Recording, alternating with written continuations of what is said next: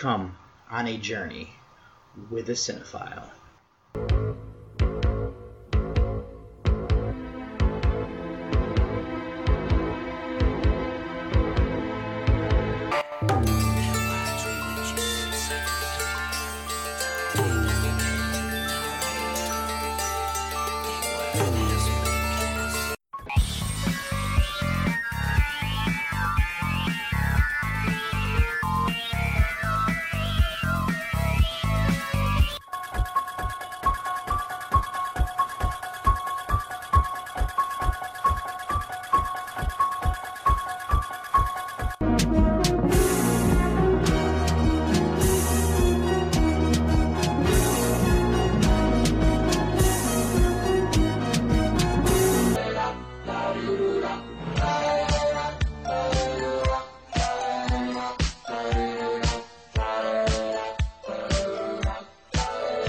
Welcome everybody to episode number 23 of Journey with a Cinephile, a horror movie podcast. As always, your tour guide, David Garrett Jr. here. And on this episode, this is going to be Centennial Club number 6, as there is another Dr. Jekyll and Mr. Hyde film from 1920, and I'm going to be covering that here, as well as the other featured review is going to be Extraordinary, a horror comedy that is from a few different countries, but mostly from Ireland and the United Kingdom. And this will also be the last Centennial Club episode, as I've watched all of 1920s films that I could find.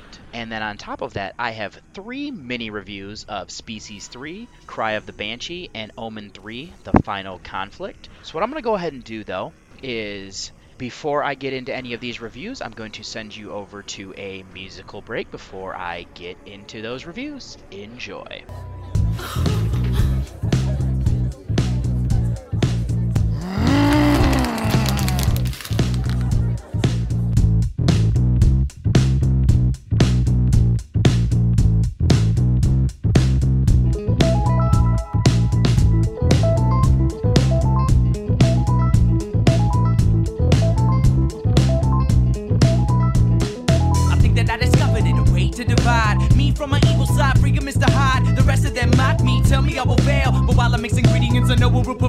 Calculate, create the right mix. They're all unaware behind basement bricks. What I aim to fix, human delusion. Think about it, this could be the solution to all of my problems. This is gonna solve them. Add a bit of alcohol, add a little solvent. Eureka, I have the mixture. Down the hatch goes the mixer. Full tongue, they mock what we speak. Blackmail the mobilize us by the what we preach. Each day they gather rounds of hate, praying that we sway to the grave, cause we change. All those forces in our way, trampled by your might, they'll do what they say. Look at them as they skitter back across the surface. They'll learn or be back the next day. Acceleration, not what expected. Seems that the beast is released when ingested. This elixir is more powerful than I projected. Wonder in the dark alley if it was detected. If the shepherd saw me eat his flock when unprotected. Hope the building that I crushed wasn't that expensive. Felt so free, devoid of my conscience. Never really knew how much of it was nonsense pie. Morality, a Nobel Prize is what I'm gonna win when they all realize that I am the man. You will not debate it. A call for celebration, a toast to creation. Strange alchemy, walking with a tail. Diabolic schemes, channel this heat. Looking forward to choke our rage. Strive to never veil, leaving this deep cause we change. All those forces in our way, trampled by your might, they'll do what they say. Look at them as they skip back across the surface. They'll learn what will come today. Something isn't right, something's going on. Whatever it is, I feel it in my bones. I think that I'm changing at night when I sleep. I think that I'm losing my control to the beast. I can feel it burning inside of me, the evil side of me trying to get free. No, I have to fight it, have to hold it down. Can't change right here in front of this crowd. What do I do now? Nowhere to run. I can tell by the pain that it's already begun. Mr. Hyde has won over me. Dear God, the brute is free. Black magic from scrolls of old age, cast in this direction, thrust into a string. They roar cause hell is what they aim, and say that we obey, be insane, cause we change. All those forces in our way, trampled by your might, down to what they say. Look at them as they skitter back across the surface. They'll learn or decay.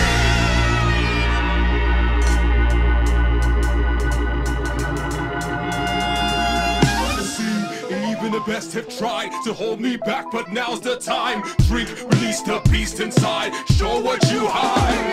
Bend, rip, tear, those who care. Oppose, roar, break, crash, rend, claw, bend, bite, crush. And for my first mini review of this week, it is going to be Species 3. This came out in 2004. This was directed by Brad Turner. This was written by Ben Ripley and based off of characters from Dennis Feldman. It stars Robin Dunn, Robert Knepper, and Sonny Mabry. This is a horror sci-fi film from the United States. This is currently sitting on a 4.2 on IMDb and a 1.8 on Letterboxd, with the synopsis being, as her species decays, succumbing to infections and illnesses, an alien seductress, immunologically stronger, becomes only hope for them to live on. Now, I want to start off saying that I remember seeing the original when it hit the movie channels, and I remember liking it. I still enjoy it until this day, even though I'm going to be honest, I know it's not the best movie. It's just one of those things, I think I just have a little bit of nostalgia for it. It's not great, but still a solid movie with a solid premise. The follow-up was alright, but a step down. I didn't realize that there was a third one until after college, and I had picked up the DVD. I had never actually watched it, though, until now. And just to give a little bit of background information, this one picks up right where the last one left off. And before we get to that, actually, it starts off with a conspiracy theorist calling into a radio show to talk about aliens. And then, as I was saying, it shifts over to the site where Eve, who Natasha Henstridge came back just to play briefly this role as she is dying. It turns out, though, she's pregnant and gives birth to a little girl. The government is there to take her body and have it disposed of as the program is being shut down. Also in the vehicle is one of the male children that were offspring from the astronaut.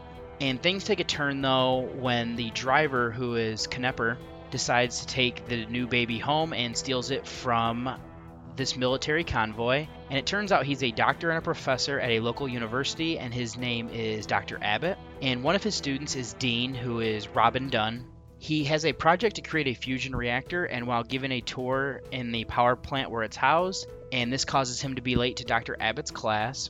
Now, there's some talk about his funding being cut and his project being shut down, so that's when Dr. Abbott asks him to help as he is trying to do an experiment of his own, and they are going to try and create another being, as the little baby that he took, much like the other aliens, has grown very quickly and grows up to be Sonny Mabry, and she is looking to continue on with the species so they don't die out. But the problem is that some of the half-breed offspring that have survived are coming down with illnesses from normal things like dust and pollen, and they're also trying to find a way to keep their species from dying out, and so they're seeking, the little girl was named Sarah by Dr. Abbott. So the problem is they have to try to keep her alive as she's being attacked by these other half-breeds, while also trying to figure out a way to continue the species from dying out. Now, even though there's a little bit more to the story, that's where I'm going to leave it, as I don't really want to go into spoilers. The problem, though, is that there's not a lot really being told in the story, if I'm going to be perfectly honest. That's not to say that I hated everything about this, though, either. I really like where this is taking on almost a War of the Worlds type vibe. When this first gets introduced in Dr. Abbott's office, I thought it was kind of stupid. The more that I thought about it, though, the more I actually liked the idea that as a hybrid, they would have to take on flaws from the weaker human DNA, so it does make sense. On top of that, in the first two movies, none of the offspring really live that long, so we're here, though, we actually get to see that. Something else I didn't mind about this movie is that it's based in science without going too deep into it where it would hurt the movie, in that they couldn't fully explain everything. I like that they're not really violating any continuity and actually continuing on the story. I do think there are some plot holes, though. Like, for one, how would Dr. Abbott know and be able to infiltrate the military like he did? I also don't really think that it makes a lot of sense for these half-breeds to be as smart as they are, or to have the money that they do. This comes prevalent with one of them, who is Amelia, who is portrayed by Amelia Cook. And if you end up checking this out, you'll see exactly what I mean. I can understand why we don't delve into that but it also seems slightly problematic to me. The last thing to cover with the story is that I like Sarah and how intelligent that she is. Dr. Abbott is raising her, so you have a scientist that's helping, as well as Dean, who is coming over to help as well. But I like the idea that she can just pick up a book and absorb the information contained with it. Being that she's an alien species, this is something they're establishing, and it works for me. I do think there's something here that could be played with. I even like that this does think to benefit here, so she could continue on with her species. What I mean by that is that she will use her sexuality as a weapon when it needs to be, but she's also extremely smart as well. Now, I do have to say, moving this over to the pacing, this movie goes on for way too long. I said what I could have been included into the story to make some of the things make a bit more sense, but this already has a runtime of 1 hour and 52 minutes. The movie really didn't hold my interest, so a runtime like that just made it really drag. I'll get into the acting here in a minute, but that didn't help either. I just wasn't a fan of the ending that they went with. There's a little thing with it that makes sense and allows me to kind of give it somewhat of a pass, but regardless, I thought it was just meh overall, if I'm going to be perfectly honest. Now, as I was saying, for the acting, I thought it was mediocre. Dunn seemed to be used a lot in movies like this in the earlier 2000s when they had college students or like even older high school students. I'm just not overall impressed by him, and the script probably doesn't help. He's not horrible, I just don't buy his performance. Knepper is a guy who I really liked in the show Prison Break. His performance is one of the better ones in this movie, to be honest, but that's not saying a whole lot. Mabry is gorgeous, and I think she plays the role of this alien very well. She needs to be wooden, and she fit that for sure. The same could be said with Cook as well, and we get to see both of them nude, and I think that's partially why they were casted. Both are beautiful, so that helps, but there's just a bit of misogynistic feel there, to be honest, and just capitalizing on the fact that they could show the nudity. The rest of the cast was alright, but no one really stood out to me either. Now, something I've been waiting to cover here were the effects. I was ready for them to just be bad, as this looked like a sci-fi movie to start off with, and then I ended up figuring out this was made by the Sci-Fi Channel. They just did a more R-rated or unrated cut that was on the DVD, and then showed this with all that stuff cut out for TV. And to be honest, they weren't all that bad though. There are some practical effects with people in alien suits which were fine. Some of the CGI worked for me, but there's just really some bad CGI here as well, but not really as bad as I was expecting, to be honest. The cinematography is fine, and we do get some effects when looking through the eyes of the alien that I thought was a decent touch as well. So now with that said, this is the third movie in a series that I'm not entirely sure they thought they would, make anything more than probably the first one. There are some interesting aspects of the story as they try to explain the alien species more, and they do so without necessarily violating continuity in my eyes. I do feel that this movie runs a bit too long while focusing on some things that really just didn't hold my attention. The acting was decent at best, with the nudity really being one of the bright spots, which isn't necessarily a good thing. The effects were hit or miss, and the soundtrack really just fit for what was needed without standing out, to be honest. I have to say, this is a below average movie if I'm going to be honest though. Just slightly below being average, but not enough really to carry it over for me. So my rating on this movie is going to be a 4.5 out of 10. And for my second mini review of this episode is going to be Cry of the Banshee. This is from 1970. This was directed by Gordon Hessler. This comes from a story from Tim Kelly, who also co-wrote the screenplay with Christopher Wicking. This stars Vincent Price, Essie Pearson, and Hilary Heath. This is a horror movie from the United Kingdom. This is sitting on a 5.7 on IMDb and a 2.7 on Letterboxd, with the synopsis being in 1500s England, a cruel witch-hunting magistrate who often tortures innocent villagers for his entertainment runs afoul of a witch. This is a movie that I actually first heard about in the horror movie encyclopedia that I'm working through. The only other time was on the podcast Under the Stairs, where Duncan McLeish was doing one of his side shows of Chronicle, which that focused on British folk horror, and this was one of the episodes that was on there. Now, I did alter the synopsis that was listed on the IMDb, as I felt that it went a little bit spoiler heavy, and as I was reading through it, I remembered the text that is displayed at the beginning of this movie. There's a quote from Edgar Allan Poe, which I think was kind of just there to capitalize on the success of earlier Roger Corman adaptations that Vincent Price starred in. The other text, though, is at the end of the opening credits that this is a time where people are between Christianity and more pagan beliefs, with those in power in fear that witchcraft could actually be real.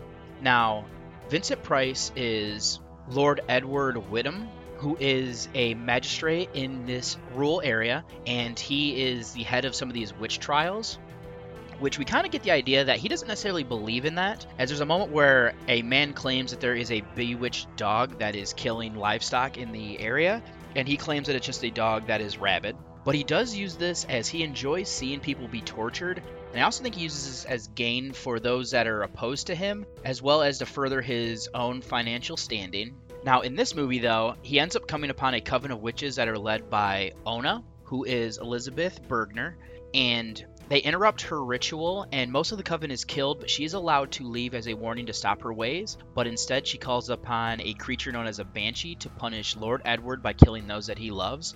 Now, I'll admit, I didn't come in as blind as I normally like to, but I don't think that hurt my viewing of this movie. I'm pretty new to this subgenre of these period piece witch hunt type films, but I do really dig the concept. What is terrifying is that they really happened, and it is completely horrible to think that these people used to do this. As an atheist, it is things like this that have pushed me into the beliefs that I have now, and that we really aren't that much different from the ways of thinking in the past. We just don't go about it like we used to, or at least if we do it more in secret. To shift this slightly, we have an interesting take on this whole idea. Lord Edward comes out and says very early on that he doesn't believe they're actually witches. We're still seeing people convicted on very little evidence, and at times, even if you just didn't like someone, you could accuse them of being a witch and it would ruin their lives. Conversely, when the man claims that the wild dog that has been killing his sheep is bewitched, as I said, Lord Edward shuts this down that the dog is just mad. He really uses this witch hunt for his gains, as he enjoys torturing people and gets pleasure from it, and to continue to control the people who are against him. It isn't until that supernatural things that start happening and are getting closer to him does he start to change his beliefs. Father Tom doesn't believe in it either, which I found interesting, as many times the priests were right there in the believing that there are witches in the area, and Father Tom is portrayed by Marshall Jones in this movie. Now, this movie also does have a supernatural element to it. Normally, movies like this, there are no witches, and that is how this one actually starts off.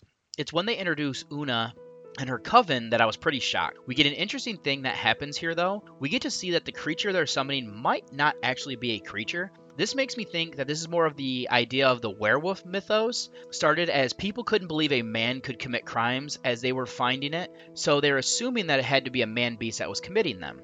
You could almost see that happening here as well, especially since we're getting the howling that sounds more like a wolf. The movie makes you think it's a creature with how things play out, but I could also see another explanation here that the creature is usually kind of kept in the shadows, so it could be that these people are seeing this as a creature, but that's not actually the case of what is going on. Now, I want to shift this over to the pacing of the film, which I do think is a bit slow. It is surprising that with a 91-minute runtime, that the movie still kind of drugged for me. I did hear that there were production problems where the director, Hessler, didn't get along with Price, so I'm wondering if that is part of why this feels that way. My other reasoning is that it takes almost half the movie for them to get to the encounter with Una, and that's where it picks up. I'm wondering if they took too long to set things up to pad the time. I did like seeing how this played out, and I was just uncomfortable with things that Lord Edward and his son, Sean, who was portrayed by Stephen Chase, were doing to others. Now, speaking of the characters, I thought the acting was good across the board. This isn't Price's best role, and it does feel like his heart might not have been in it, but I think this is a different take on movies that he had been doing in the same subgenre. So that's not to say he's bad. I just think his performance still works for me, and it was, good for what was needed. Pearson is fine in the small role that she has. I do enjoy seeing her descend into madness with everything that is going on around her. Heath, who is his daughter Maureen Whitman of Hillary Heath, that is, was good, and she plays well with Harry Whitman, who is her brother in the movie, who is portrayed by Carl Rigg, and she also has interactions with Roderick, who is portrayed by Patrick Mower, and I thought that it was good because they're in love with each other, but it's probably forbidden, as I think Roderick, they say at one point, is a gypsy, so this causes her to tell lies to her father, which is interesting, for good-fearing people. Now, as for Stephen Chase, I liked his performance in a way that I like villains. He's a scoundrel, and I loved seeing him get his just punishment in this movie. And then I would also say that Elizabeth Bergner, Patrick Mower, Victoria Fairbrother, who plays the person who's accused of being a witch and a heretic in the very beginning, as well as Marshall Jones, were all solid. They helped to round this movie out with the rest of the cast. Now, the final thing I would go over would be the effects of this movie. We really don't get a lot, but it isn't necessarily that type of movie. The rituals that are done don't necessarily show you how things would actually play out, which I think is interesting because it almost makes you wonder if maybe that's not what is really happening. The blood in the movie looked pretty real, and there's not a whole lot of it, to be honest. The interesting thing is the creature in the movie. They keep it in the shadows, and I'm wondering if this was to hide the effect, or was it to play up that there might not actually be a creature. It is thought to be a banshee, but this could just be, using the mythology behind it. I'm not really up on what a banshee is, to be honest, but it does feel more like a werewolf. I probably need to look more into this, but I liked it still. The rest of the cinematography I thought was done well overall. Now, with that said, this movie has quite a few things that I do enjoy in the subgenre. It's an interesting take on something that has happened, in world history and plays on the supernatural with a twist. I like that this is making the witches out to be the good people as Lord Edward and his family are being punished. The movie is a bit slow if I'm honest. The acting was pretty solid across the board, and I thought the effects worked for what was needed. The soundtrack didn't necessarily stand out, but it also didn't hurt the movie in my opinion. Overall, I would say this is an above average movie, and definitely one that I will check out again, and I came in here with a 7 out of 10. And for my final mini review of this week, it's going to be The Omen 3, The Final Conflict. This comes from 1981. This is directed by Graham Baker. It is written by Andrew Birkin, but comes from characters from David Seltzer. It stars Sam Neill, Rossano Brazzi, and Don Gordon. This is a horror film and a co-production from the United Kingdom and the United States. It is currently sitting on a 5.6 on IMDb and a 2.6 on Letterboxd, with the synopsis being the now adult Antichrist plots to eliminate his future divine opponent while a cabal of monks plan to stop him. Now, this was another film that I'm pretty sure I saw only once, and that was in college, but I used to remember seeing the VHS case at the video store all of the time, and it always intrigued me, but for whatever reason, I never saw it. And I think a lot of it could have been I didn't know if I was old enough to fully appreciate it, and I never saw the original two, which weren't at the video store for whatever reason, so I think I just kind of avoided it for that. Now, just to kind of get you up to speed, we pick up in what I'm assuming is 1981. The daggers of Medigo are found and end up at an auction. A man purchases them, and it ends up at the monastery from the first film, where they come into possession of Di Carlo, who is Brazzi. And along with a group of monks, they go about trying to figure out a way to stop the Antichrist. Now, Damien Thorne is an adult, has taken over his uncle's company, and is portrayed by Sam Neill. We get to kind of get a feel of him and his personal secretary, who is Harvey Dean, who is portrayed by Don Gordon. And that's the same. Damien knows that he's the Antichrist, and Harvey knows as well the truth of his leader, and he states that he's about to be made the ambassador for the United States and England. Now, Harvey asks what's going to happen to the current one, and we get to see that play out.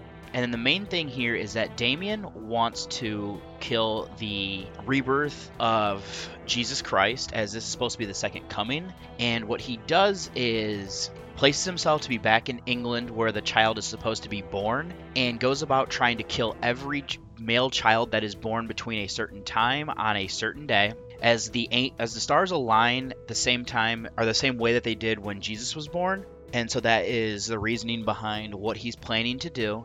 And this is all coupled, though, with a television interviewer in the United Kingdom named Kate Reynolds, and she's portrayed by Lisa Harrow, as she starts to be interested in Damien, as well as her son Peter, who is portrayed by Barnaby Holm, as he gets pretty entranced with what this man is trying to do, and they're trying to stop the Antichrist before he stops the savior of the human race. Now, I'm not going to lie. I was telling my girlfriend what this is about, and I thought it was fitting that I would watch this the day before Easter with the subject matter. And if you know anything about me, I'm all about horror films that are basing themselves in religion. To reiterate, though, I'm an atheist, but I love mythology.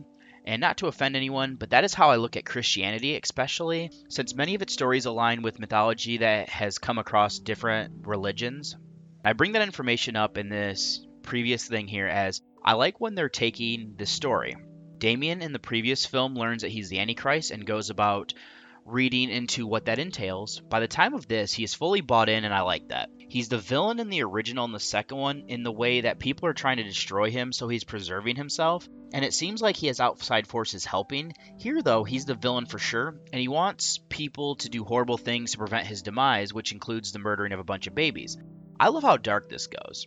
There's a slight problem here with how the deaths happen in the previous two films, and I don't know if he needs someone to actually fulfill them for that. And Now it seems like they did it for convenience and making it more difficult here for the tension, as why doesn't he just use the same force that he's been using all of these years growing up to kind of do these type of things? Now going from this though, I still love that they aren't violating much continuity from the previous film, just building more on the story that has been presented.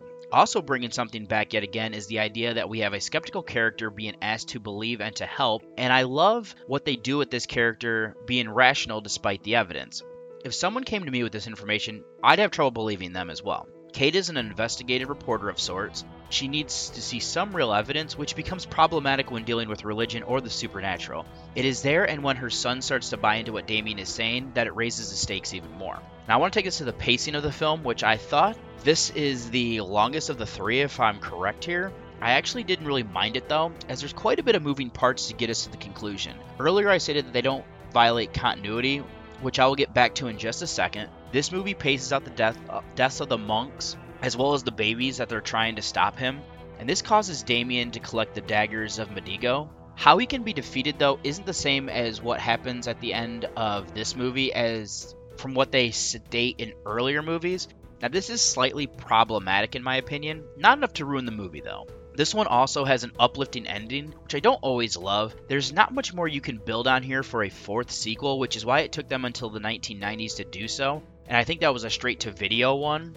And I mean, going from that as well, I know that one's considered, by far the worst one, and from what I remember, it is. So it also kind of makes sense as to the only thing that they could kind of play off from that point on. Now, what I really wanted to talk about here would be the acting.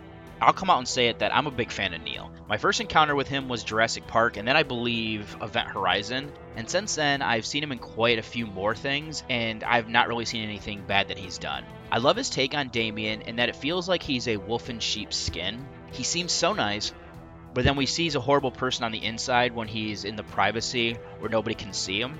He's extremely charismatic, which is perfect for a politician that he ends up becoming, so I can see someone like him rising to power, and I'm just gonna say take a look at the United States currently if you don't believe me.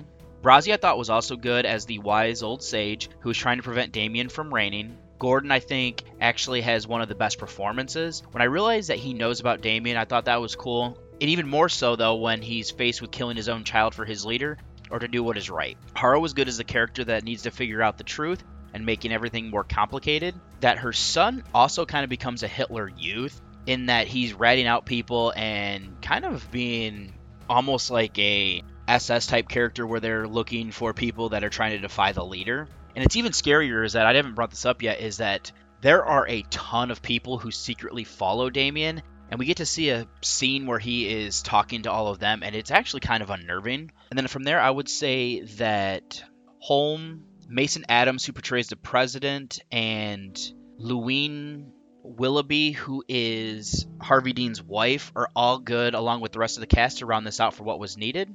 Now, that'll take me over to the effects, which I actually didn't have a lot of them in this movie, and I didn't have any problems with them either. I would say of the three, this is probably the best of the bunch, even though we don't have a lot of iconic deaths, though. There's really just a scene where the three stars align as they do in the Bible, but we get to see that happening through Damien having a vision, so I'm fine with what they do there. There's something at the end that I found to be slightly cheesy, but not enough to ruin things. There is, though, a great effect with a baby that just looked amazing. The cinematography I thought was also fine. Now, the last thing to cover would be the soundtrack, which I was a little bit disappointed that they went away from using the chorus-style Latin singing.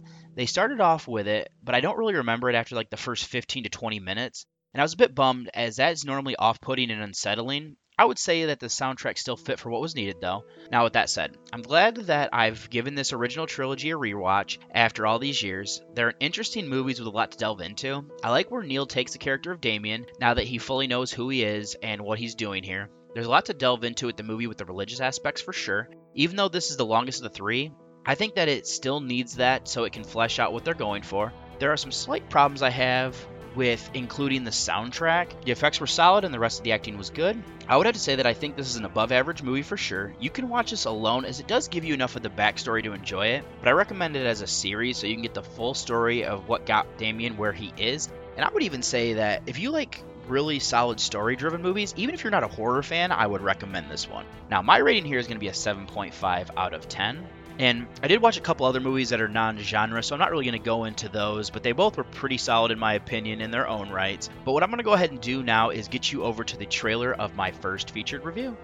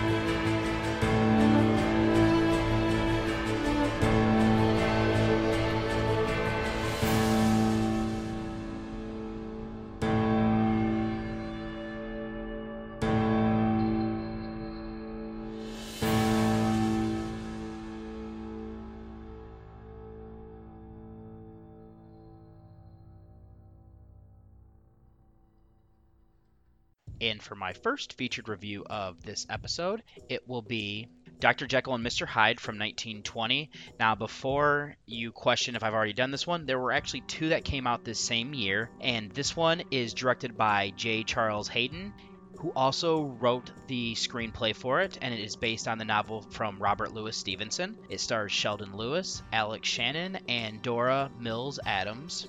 This is a drama horror sci-fi film from the United States. It is currently sitting on a 5.3 on IMDb and a 3.0 on Letterboxd, with the synopsis being Dr. Henry Jekyll experiments with scientific means of revealing the hidden dark side of man and releases a murderer from within himself. Now, I didn't know this one existed and actually got really confused as this is the same year that the John Barrymore version came out. It was through some research that I discovered it, and I was glad to see that I could watch this on Amazon Prime, as this will be the last episode of this season's Centennial Club.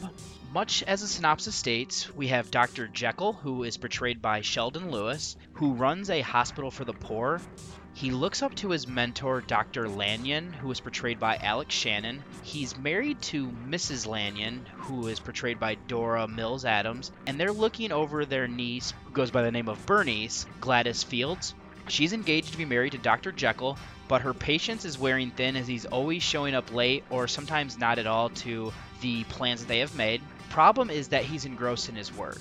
He has a child in his hospital that is in a coma, but still alive. This makes him question if people have souls, and it doesn't make sense to him that she can be on the edge of being dead while still being alive. This deduction really doesn't make sense, but I rolled with the idea for, a movie that is, 100 years old now. He is so wrapped up in what he's doing, he misses another date with Bernice, but this is the last straw. She breaks off the engagement and is going to be wed to her childhood friend, who is Danvers Carew, portrayed by Leslie Austin. This depression causes Dr. Jekyll to create an elixir that will be able to bring out the bad side within him, as that is what he deduces, that everybody has a good and bad side, and that even though he's so good, that there could be this evil side to him. Now, this causes him to become Mr. Hyde, who is also portrayed by Lewis, an uglier and evil version of himself. Dr. Jekyll sets him up with a place to live, and no longer having Bernice, Dr. Jekyll decides to indulge in becoming Hyde, who wants to seek revenge for everything that has happened to Jekyll. Now, that's all I really wanted to go to for the story here, as this movie only runs 40 minutes according to IMDb, and the cut that I saw ran an hour long, so there's not really a whole lot to the story, and we do get quite a bit of Hyde running amok. I should lead off my analysis of the movie, though, with that this is difficult to hold things against this version, as it is one of the earlier ones. Now, with that out of the way, this one does something different from other versions that I will compare it to. Now, I would have to say, I did find this to be slightly problematic with how Jekyll gets the idea to indulge himself, but I like the changes it makes for what Hyde does. What I mean by those last few statements is that he decides to explore this due to the questioning of if people have souls or not. That makes sense for a man of science. I just don't understand the leap to the good and evil aspect. Now, this is a hallmark of the story from Stevenson, so it makes sense to have it here. That's something that I really like, and I also like that incorporating Hyde is getting revenge for what happened to Jekyll, even though it is his own fault. As humans, though, we don't always like to take ownership for our actions, and I think that's a little bit of an allegory that we're getting here with the idea of Jekyll and Hyde being that obviously Hyde being the darker desires of man, where Jekyll really isn't taking ownership, that these are desires that he's harboring deep down inside of him. Now, he didn't really want to indulge in them until he started using the elixir, but once he gets a taste of it, it's kind of opening Pandora's box and you cannot go back. And this movie has quite a bit of scenes where Hyde is really just running amok across the city, and I mean, the cops are really looking after him, and that kind of makes some interesting things that happen later in the film. And actually going from that, in this movie we really get to see Jekyll and Hyde having to answer for their crimes. Other versions have something similar to this, and people realizing that they're one and the same. This one does it in a different conclusion and still holds Jekyll accountable as they realize the truth while they have him in custody. Now, I happen to enjoy this and how the movie ends, to be honest. Especially because the more he indulges in it, the more he realizes that he can't really control it and can't really go back now that it goes to the adage of you can't put the toothpaste back in the tube.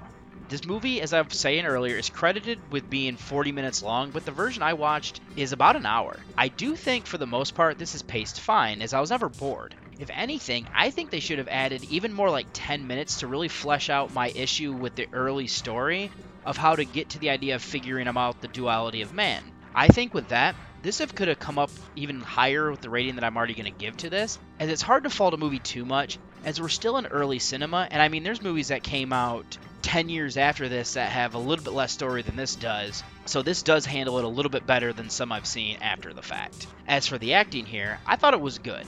We really follow Lewis for the most part, and I thought he does a good job as Jekyll and Hyde. This is a tough role, especially when you don't have sound to convey the difference between the two, and to really kind of play up the inner thoughts or the way that they kind of respond back to people. But I think he does a fine job in this respect. No one else in the cast really stood out to me, but I think they just fit and they round this out for what they need, as everybody's really just here in support of Lewis. Being that this is an early film, there's not much to the cinematography. The version I watched really hadn't been cleaned up all that much. But again, these movies from this year can play with filters, where this one really doesn't do that. They also didn't attempt to do a transformation scene with Hyde or going back to Jekyll. I'm betting they really didn't know how to do it, so they elected to avoid even trying, where the first time it cuts away and he's already back, or he's already in the form of Hyde, and then we really just do jump cuts from that point on while the transition is being made. Now, there is one point where we do cut back and forth to see Hyde as he's transforming, so we get to see different, I guess, levels of it, where he's still part Hyde, still part Jekyll type thing. Just not the greatest. And I mean, the other version of this film did much better in that respect. It is a shame with what others from the year were doing, as I'm saying, is I like to give the movie some credit. I did like what they did with the title cards, as they would use drawings of their takes on Hyde or other things that are referencing back to the story. I thought that was a little bit decent touch there to kind of add its own little flair. Now, the last thing to cover would be the soundtrack, but much like other silent films, it is hard to know if this is the actual music that they had in mind to sync up with what we're seeing. I do feel that the score they used worked. It wasn't great, but it didn't really stand out to me though either. But it also didn't take me out of what they're trying to do, and it doesn't necessarily build tension though either. It just seemed to fit, in my opinion, just something that'll be very forgettable. So now with that said, this version does seem to have an interesting take on the source material, and that is something I can appreciate. I do think there's a bit missing from it though to really put it all together and really stand out. It wasn't boring, which is good. I thought the acting worked for what they needed. The soundtrack wasn't great, but I thought it fit the feel of the movie overall. Not the best version of this I've seen, but it's better than some of the others I've seen previously, to be honest. And some of these have much more budget and things that they can work with, being how much later in time that they came out. So with that said, I still think this is an above average movie in my opinion. I will warn you, this is a silent film from 1920, so keep that in mind before coming in to see it. But my rating here is still going to be a 7 out of 10. And if you've kind of gathered, this movie doesn't really delve too much into anything, especially just being early cinema, so I'm not going to do a spoiler section here. But what I am going to do is send you over to the trailer for my second featured review. Why don't we see ghosts every day? Ugh, leave me alone. Most hauntings are so small, they go unnoticed. Hi, this is Rose's driving school. Maybe you could have a chat with my daughter, just to find out what's up with her. My name is Martin. Oh, Jesus, Mary and Joseph. Martin, she's floating. She's floating, Martin. I know. What is evil?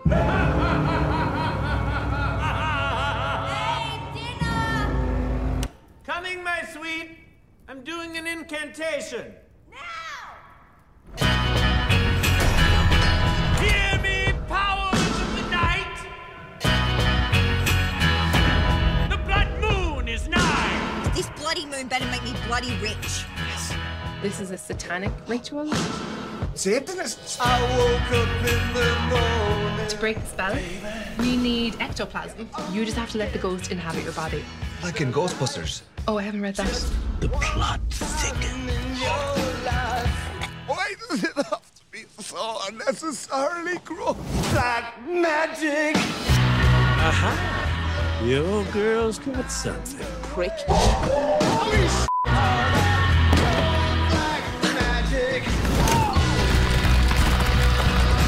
This is over.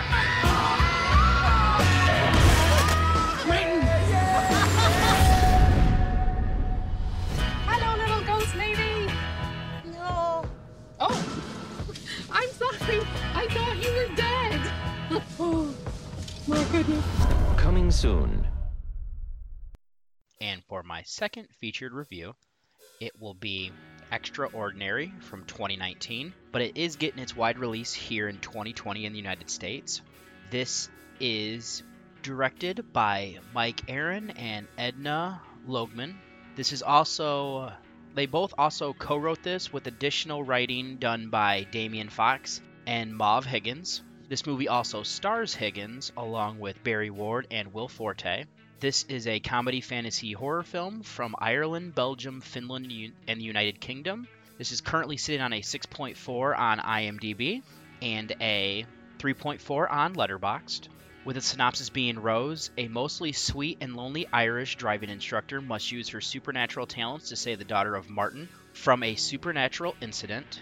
Now, I decided to doctor the synopsis here a little bit because I do feel that the IMDb one is a little bit spoiler heavy, and I'll kind of get into what they were alluding to, but I wanted to save that a little bit for my recap. Now, this is one that I kept seeing the trailer as it was being shown at the Gateway Film Center, and I was intrigued to check it out. Now, my girlfriend Jamie was also interested in seeing this, so whenever she is, I'm always excited to have somebody to see something with me, especially here in the horror genre. Now, with the shutdown due to COVID-19, this movie didn't get its full release at the film center as it's closed, but as a member, they were offering this to be seen online for a fee that goes back to the center. So one night when I got this email, I decided that we were going to check this out. Now, much as I was saying, this movie does play its hand pretty early, but I still doctored the synopsis. Now, this movie is giving us an old-looking video that is documentary style from Vincent Dooley, who is Restard Cooper. He was an expert on the paranormal and made a VHS tape series. We get to see that he's passed away, though, and that Rose is his daughter, as she is portrayed by Higgins. She is harboring the guilt for what happened to him and has claimed that she slaughtered him. Now, she has a sister who is named Sailor, who is portrayed by Terry Chandler, tries to convince her that it wasn't her fault, as she has been doing this for some time, blaming herself. And I should also point out here, Sailor is quite pregnant. Rose, as the synopsis states, is a driving instructor, and when she gets home, she checks her messages on her mobile phone, as it seems that she has an ability similar to her father, but she's refusing to use it since what's happened to him. There's also a room in her house that is locked off, and she doesn't go into it. She's also, as the synopsis stated, quite lonely. Now, there's also Martin, who lives with his daughter Sarah. Now, Martin is portrayed by Barry Ward and his daughter by Emma Coleman. His wife and her mother has passed away, but she's still haunting them. And it's kind of funny as this plays out in that she is still giving him recommendations of things that need to be done, as well as quite controlling, so that hasn't stopped in her death. Sarah wants her father to contact Rose to help exorcise their problem, as it is affecting their lives, and Sarah can't take it anymore. To complicate this even more, there's Christian Winter, who is Will Forte. Back in the 90s, he had a popular song, but he was only a one-hit wonder. He's trying to recapture that popularity, and along with his wife, Claudia, who is Claudia O'Doherty, they have moved to Ireland and is planning to do a ritual to make a pact with a demon to reclaim that fame. And I did end up realizing that through some trivia that I guess there was a mass exodus of similar type singers that they could move to Ireland where there was tax breaks. So that's what they're playing on here as a little bit of a joke. But then to complicate things, Claudia does something that causes the virgin that he's going to sacrifice to explode. He needs to find another one, and this brings him to Sarah. Now, the reason for this is that he needs her for a ritual that will be on the following night on the blood moon. Martin first reached out to Rose, who informs him that she doesn't do this type of stuff anymore. She takes a liking to him, though, as she feels that they had a connection, so ends up feeling obligated to help when Sarah goes into a coma but is floating above her bed. She unlocks the room in her house and gathers up materials, as it appears they need the ectoplasm of 6 ghosts in order to save Sarah, but Christian is on to them as well. So for me, coming into this movie, I knew this was going to be a horror comedy, and this is pretty much hit or miss for me if you've followed any of my other reviews for, movies like this. This one, I'm not going to lie, though, had me laughing out loud at different parts. We had an interesting concept here. Without necessarily spoiling what happens, Rose feels guilty to what happened to her father, and she thinks she's the one to blame. They do show us what happened eventually, and I'm glad that they did. It is hard to blame her for what happened, as Vincent probably shouldn't be putting this amount of pressure on a teen like he does. I do like that this gets addressed with Rose, and she can finally face down this kind of demon that has been following her for some time. Another aspect of this is Martin. He's a pushover. His wife clearly wore the pants in their relationship, and even though she's dead, she won't let him go. Even Sarah doesn't show him the most respect and is pushing him to do something about their haunting. So I like that we establish that he's a pushover. I did like this angle here, as this needs to be overcome, as well as giving up the guilt that he is living with, as how she ends up passing away. It's also pretty comical, to be honest. His performance is amazing for the climax, as he has a similar ability to that of Vincent, so the two of them pair up well, and they both need to overcome their past guilt in order to become the people that they are. And there's a really kind of awkward scene that his daughter has to witness during all of this that I did think was pretty funny as well. Now, the last kind of aspect of characters is Christian, along with his wife. I love that he got a taste of fame, but it was short-lived. He doesn't really seem to be that confident himself, or really even have a fallback plan, so I like that explanation of why he's turning to evil here, as he's almost, in a way, taking the easy way out, but also not for the things that they have to do in order to get that fame back. And it's kind of funny is that he is the villain, but he's not the most villainous character. And I think casting Forte in this plays well, as he is pretty hilarious to me at times. And I like where this ends up going in the final sequence for the climax. Before moving on, I did want to go over the comedy and some cool things with The Ritual. I think that being this movie is from overseas, not all of the jokes landed with me, but quite a bit of them did, and this even kind of plays with the pacing. I never got bored, but I do think that their time frame makes it a bit rough and kind of moves things a little bit too rapidly as they kind of run out of time. What happens to Sarah is the day before, and I understand why they did it that way, and that leaves most of what they have to do on the final day. I just never really felt like the ending would be in peril, and a lot of that is that it's also a comedy. What I did really like is the demon that is being summoned in this movie is Astaroth. I don't feel like that's a major spoiler, as you know what he's trying to do. It's crazy that that's the name of the demon, because recently I've watched The Golem from 1920, which that's the demon they summon there, as well as over on the podcast Under the Stairs, I participated in their movie club where To the Devil, a Daughter, all within the last 2 months. So it's crazy that I've watched, 3 movies now that are featuring the same demon. This movie, as I said, is a comedy, is a bit outrageous, but that works for me. I also like incorporating the old VHS footage from Vincent to help explain things, as I thought that was kind of a clever way to do it without just, he is reciting it to us, but we are seeing things from that movie play out, or we're using that as voiceover to things that we're seeing in the present.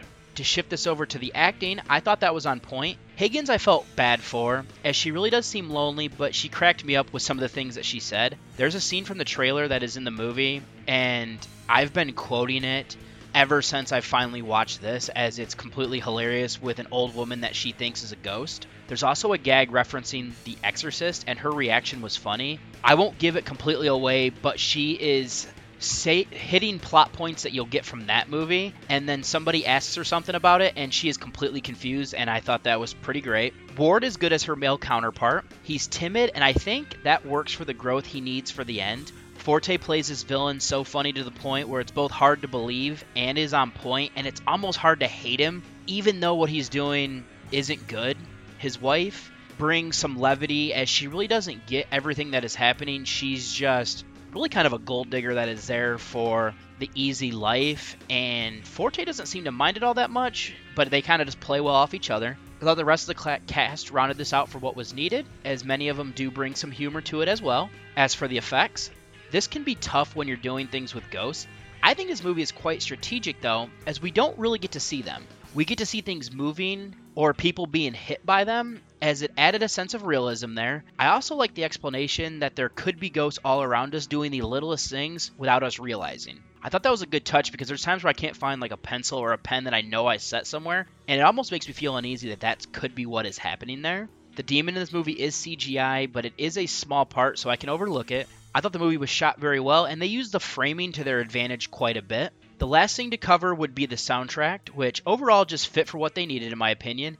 There are 2 songs that really stuck with me. There's this one that's where in the chorus they talk about black magic, and I know that is used over the credits here. Kind of want to add it to my playlist. The other one was used in the trailer, and I think it fits the vibe of the movie as well as helping the scene that it is accompanying. I thought the song that made Christian popular was hilarious, to where Jamie and I have been singing it back and forth to each other. And the funny thing is there's really only a chorus that is used, so it makes it even better.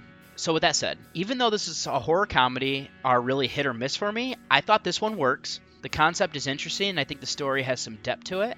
I think the acting really helps to bring this to life, as does the depth of the characters that they're building towards. What happens really feels real. I do think the pacing is hurt slightly with how little time is given, but it doesn't ruin the movie. The effects were solid across the board, and I thought the soundtrack worked for what was needed.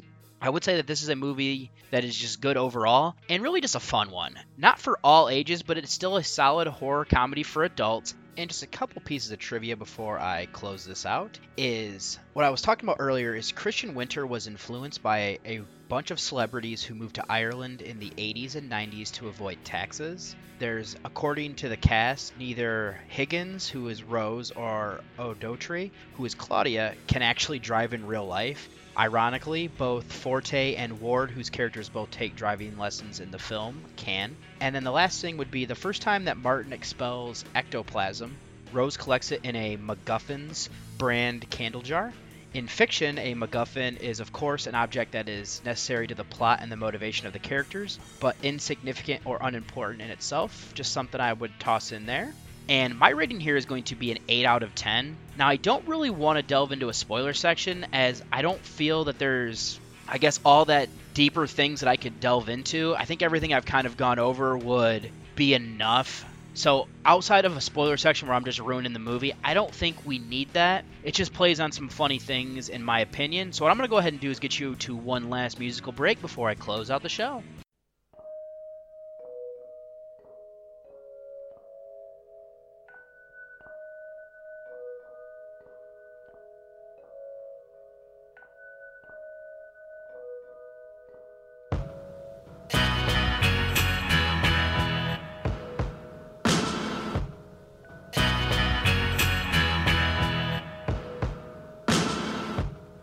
I woke up in the morning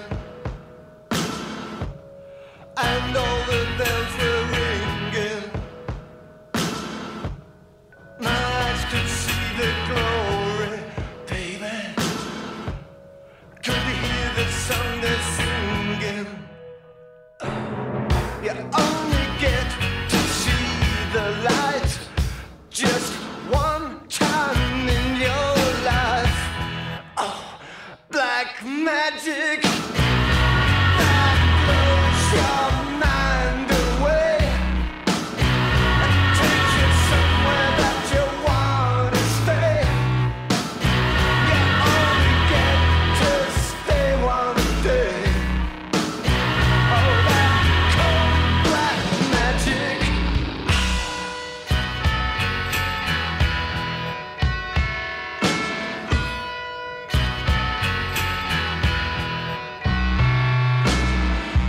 Is there anything more wretched than to just have caught one sight? The eyes that saw the glory have been blinded by the light. And it's the true believers that crash and burn. But there ain't no way I'm ever gonna learn black magic that blows your mind away and takes you somewhere that you wanna stay.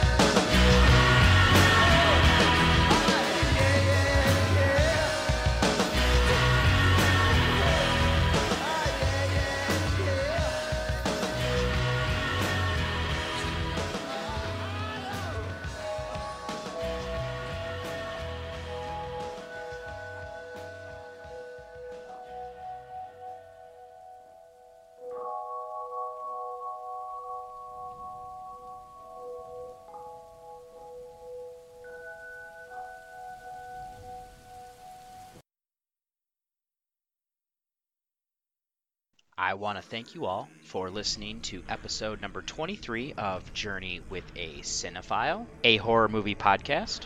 To just do my normal way of closing out the show, if you want to get in touch with me, you can send me an email at journeywithacinephile@gmail.com. If you want to read any of the written reviews on this episode or any of the past episodes or any of my other reviews that I've done, that's Reviews of the Dead at horrorreview.webnode.com. If you want to add me on Facebook and talk to me on there, it is David Michigan Garrett Jr. If you want to follow me on Twitter, it is Buckeye from Mish. On Letterboxd, it's David OSU. Instagram, it's David OSU87. And now, since I've finished all of the 1920s horror films that I can watch that are not lost or anything, or there's no just copies anywhere out there that I could purchase or just watch online, what I'm going to go ahead and do is I was looking at 1930 to stick with the, since we're in 2020, sticking with the years that end in 0. I was looking at 1930 is even more problematic than 1920, as I was only able to find one movie that is from that year. So what I'm going to go ahead and do is, since that was the only one, I will watch that for the next episode as the featured review, and then I will pair that up 2020 movie like I have been doing on these Centennial Club episodes. And since I have episode number 25 coming up, I will do something special there, but I will kind of keep that under wraps until episode 24 comes out. And that 1930s film that I know for sure that I can watch is The Bat Whispers, but I will figure out what I'm going to pair that up with. So just to close this out now officially, I hope whatever you do today goes great and you're having a wonderful time doing whatever that is. And this is David Garrett Jr. signing off.